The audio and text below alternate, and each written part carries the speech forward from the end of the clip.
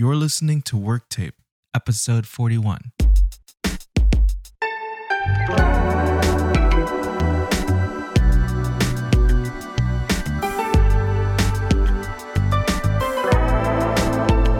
Welcome to the Work Tape podcast. We are in the studio again with Jeff Hall. Hello. He is still here. We're going to be back for some Jeff sessions. We're doing Jeff sessions, and I think they're going to be kind of short because whenever I have you, it's always quick. Yeah. They tend to be straight to the point. Yeah, the Jeff sesh. Right, we're talking about The Cure. We're going to discuss The Cure. All right, good, go. Right? Well, today it's going to be the jazz rock, and we'll segue into whatever after that because that's the way we usually do it. Go touch base on some fusion stuff. Fusion's great, but before the fusion, we're going to be reeling in the years. Oh, yeah. So that section in Reeling in the Years is very similar to The Boys Are Back in Town.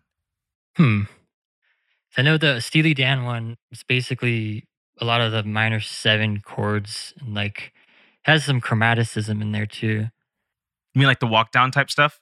Yes. And then kind of where it'll be like a major seven and then a minor seven? Yes. Yeah, there's a lot of stuff like that.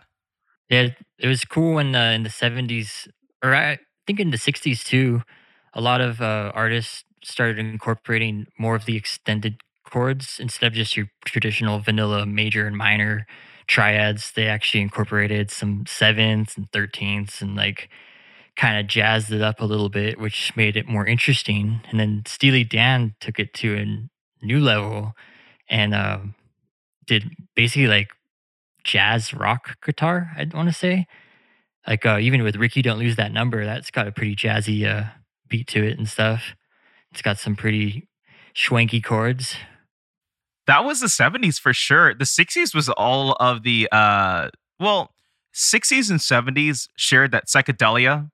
Yeah, 60s is where I say it touched Folky? base when they were like, oh, we can add a major seven to this chord, and now it is a beautiful chord.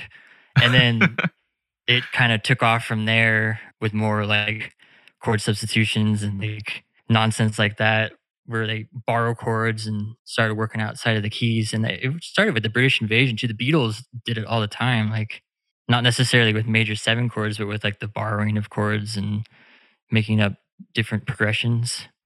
Yeah, I think the Beatles were definitely at the forefront of that. I mean, you had the classic boy band Beatles where they were... Mop Top era. Yeah, Mop Top era. I Want to Hold Your Hand. Then they kind of went into the more folk psychedelia. That's my mom likes the Mop Top era a lot. I'm sure she does. She seems like a very traditional woman. Yeah. It's weird because I like the sound of the psychedelia, but the tradition of the Mop Top. Yeah, it's nice when they have a good fusion of the two, where it's not too whoa, what were they on? What were they doing? And then it's also not too boring like bubblegum pop. It's a good mix. And I'd say that was with the White Album. In my opinion, that's probably the best one. Oh, you like My Guitar? You like that one? Oh, yes, Harrison. That's a great song. Yeah, that one's pretty good. It's kind of interesting that in the 70s, a lot of bands, they would use the major seven to get back on the major seven chord. Chicago, what is that song? Color My World? Oh, Color My World. Is that the... Built entirely on major sevens. It's 1-3-5-7, right? Mm-hmm. Yeah, and then repeat. It's just a repeated arpeggio, up and down, up and down. Yeah, that's kind of cool how they were starting to mess around with those kind of chords. And a lot of pop music today too, which is cool. The major seven doesn't get enough love. I think there are some people who have been utilizing it, while many people have kind of fallen out of that.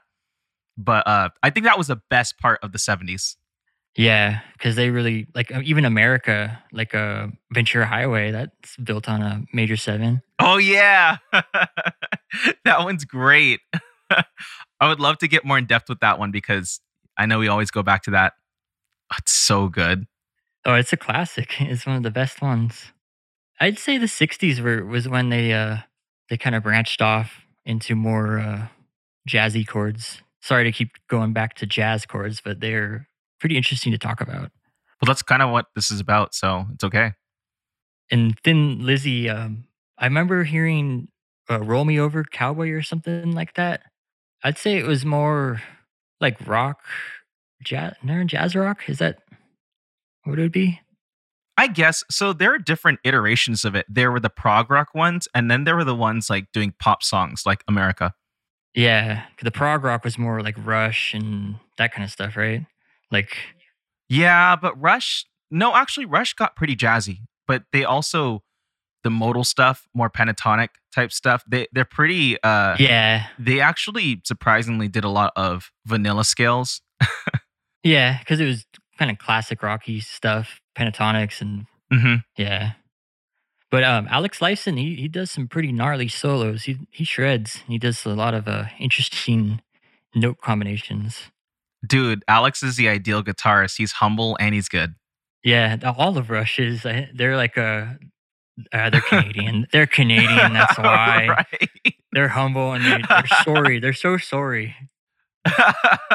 Oh my gosh. Sorry, was that solo a little bit much?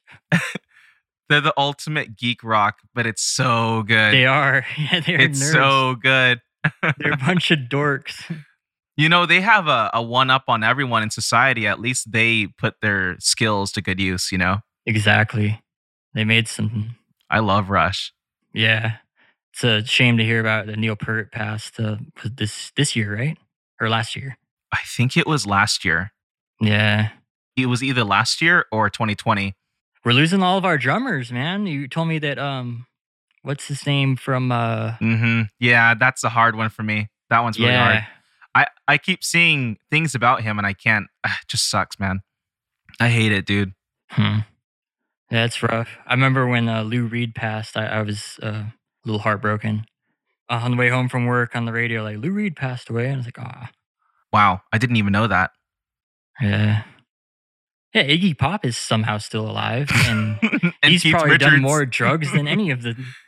Him and Keith Richards. I don't know how Yeah. they're still alive. He's like a walking skeleton with a guitar. Yeah, he does not want to be our dog. Can I come over tonight? I want you here. Here, in my room. I want you here. Now I wanna be your dog. It never gets old, dude. It's also one of the coolest openers to a rock song. Yeah, it's always reminds me of Vietnam for some reason. It's like You call that Viet tone? Yeah. So messed up. I want you here. Passenger's great too. That is, yeah. It I didn't like it at first, to be honest, because it was played a lot in commercials, and I was like, dang, this song is I'm kind of sick of it. But it is a really good song. Yeah, no, that one's great.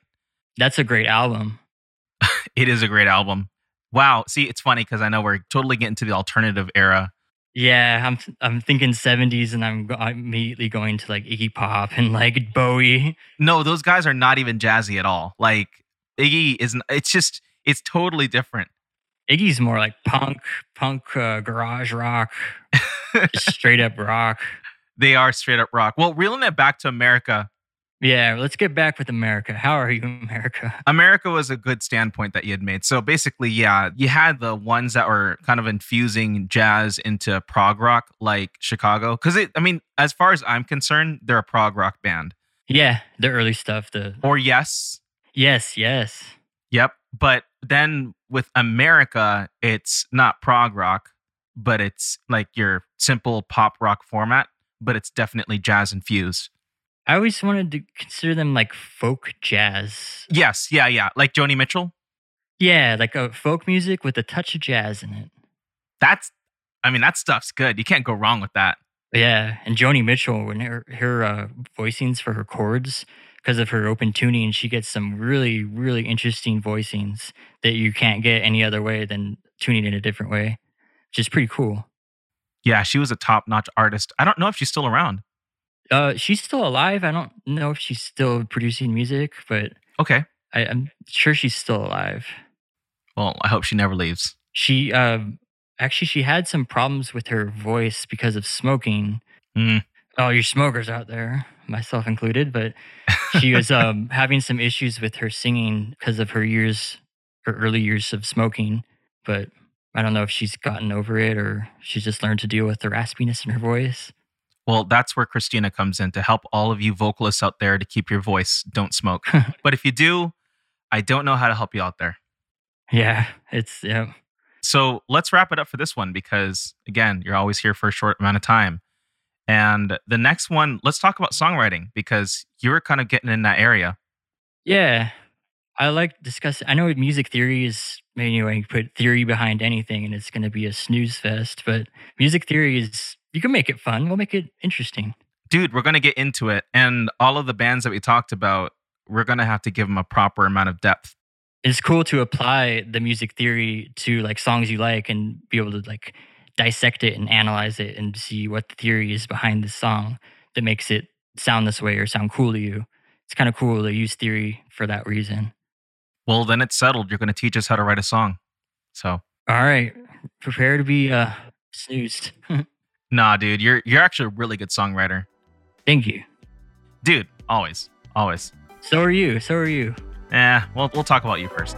But that wraps up today's episode 41. We'll be back with episode 42. Peace.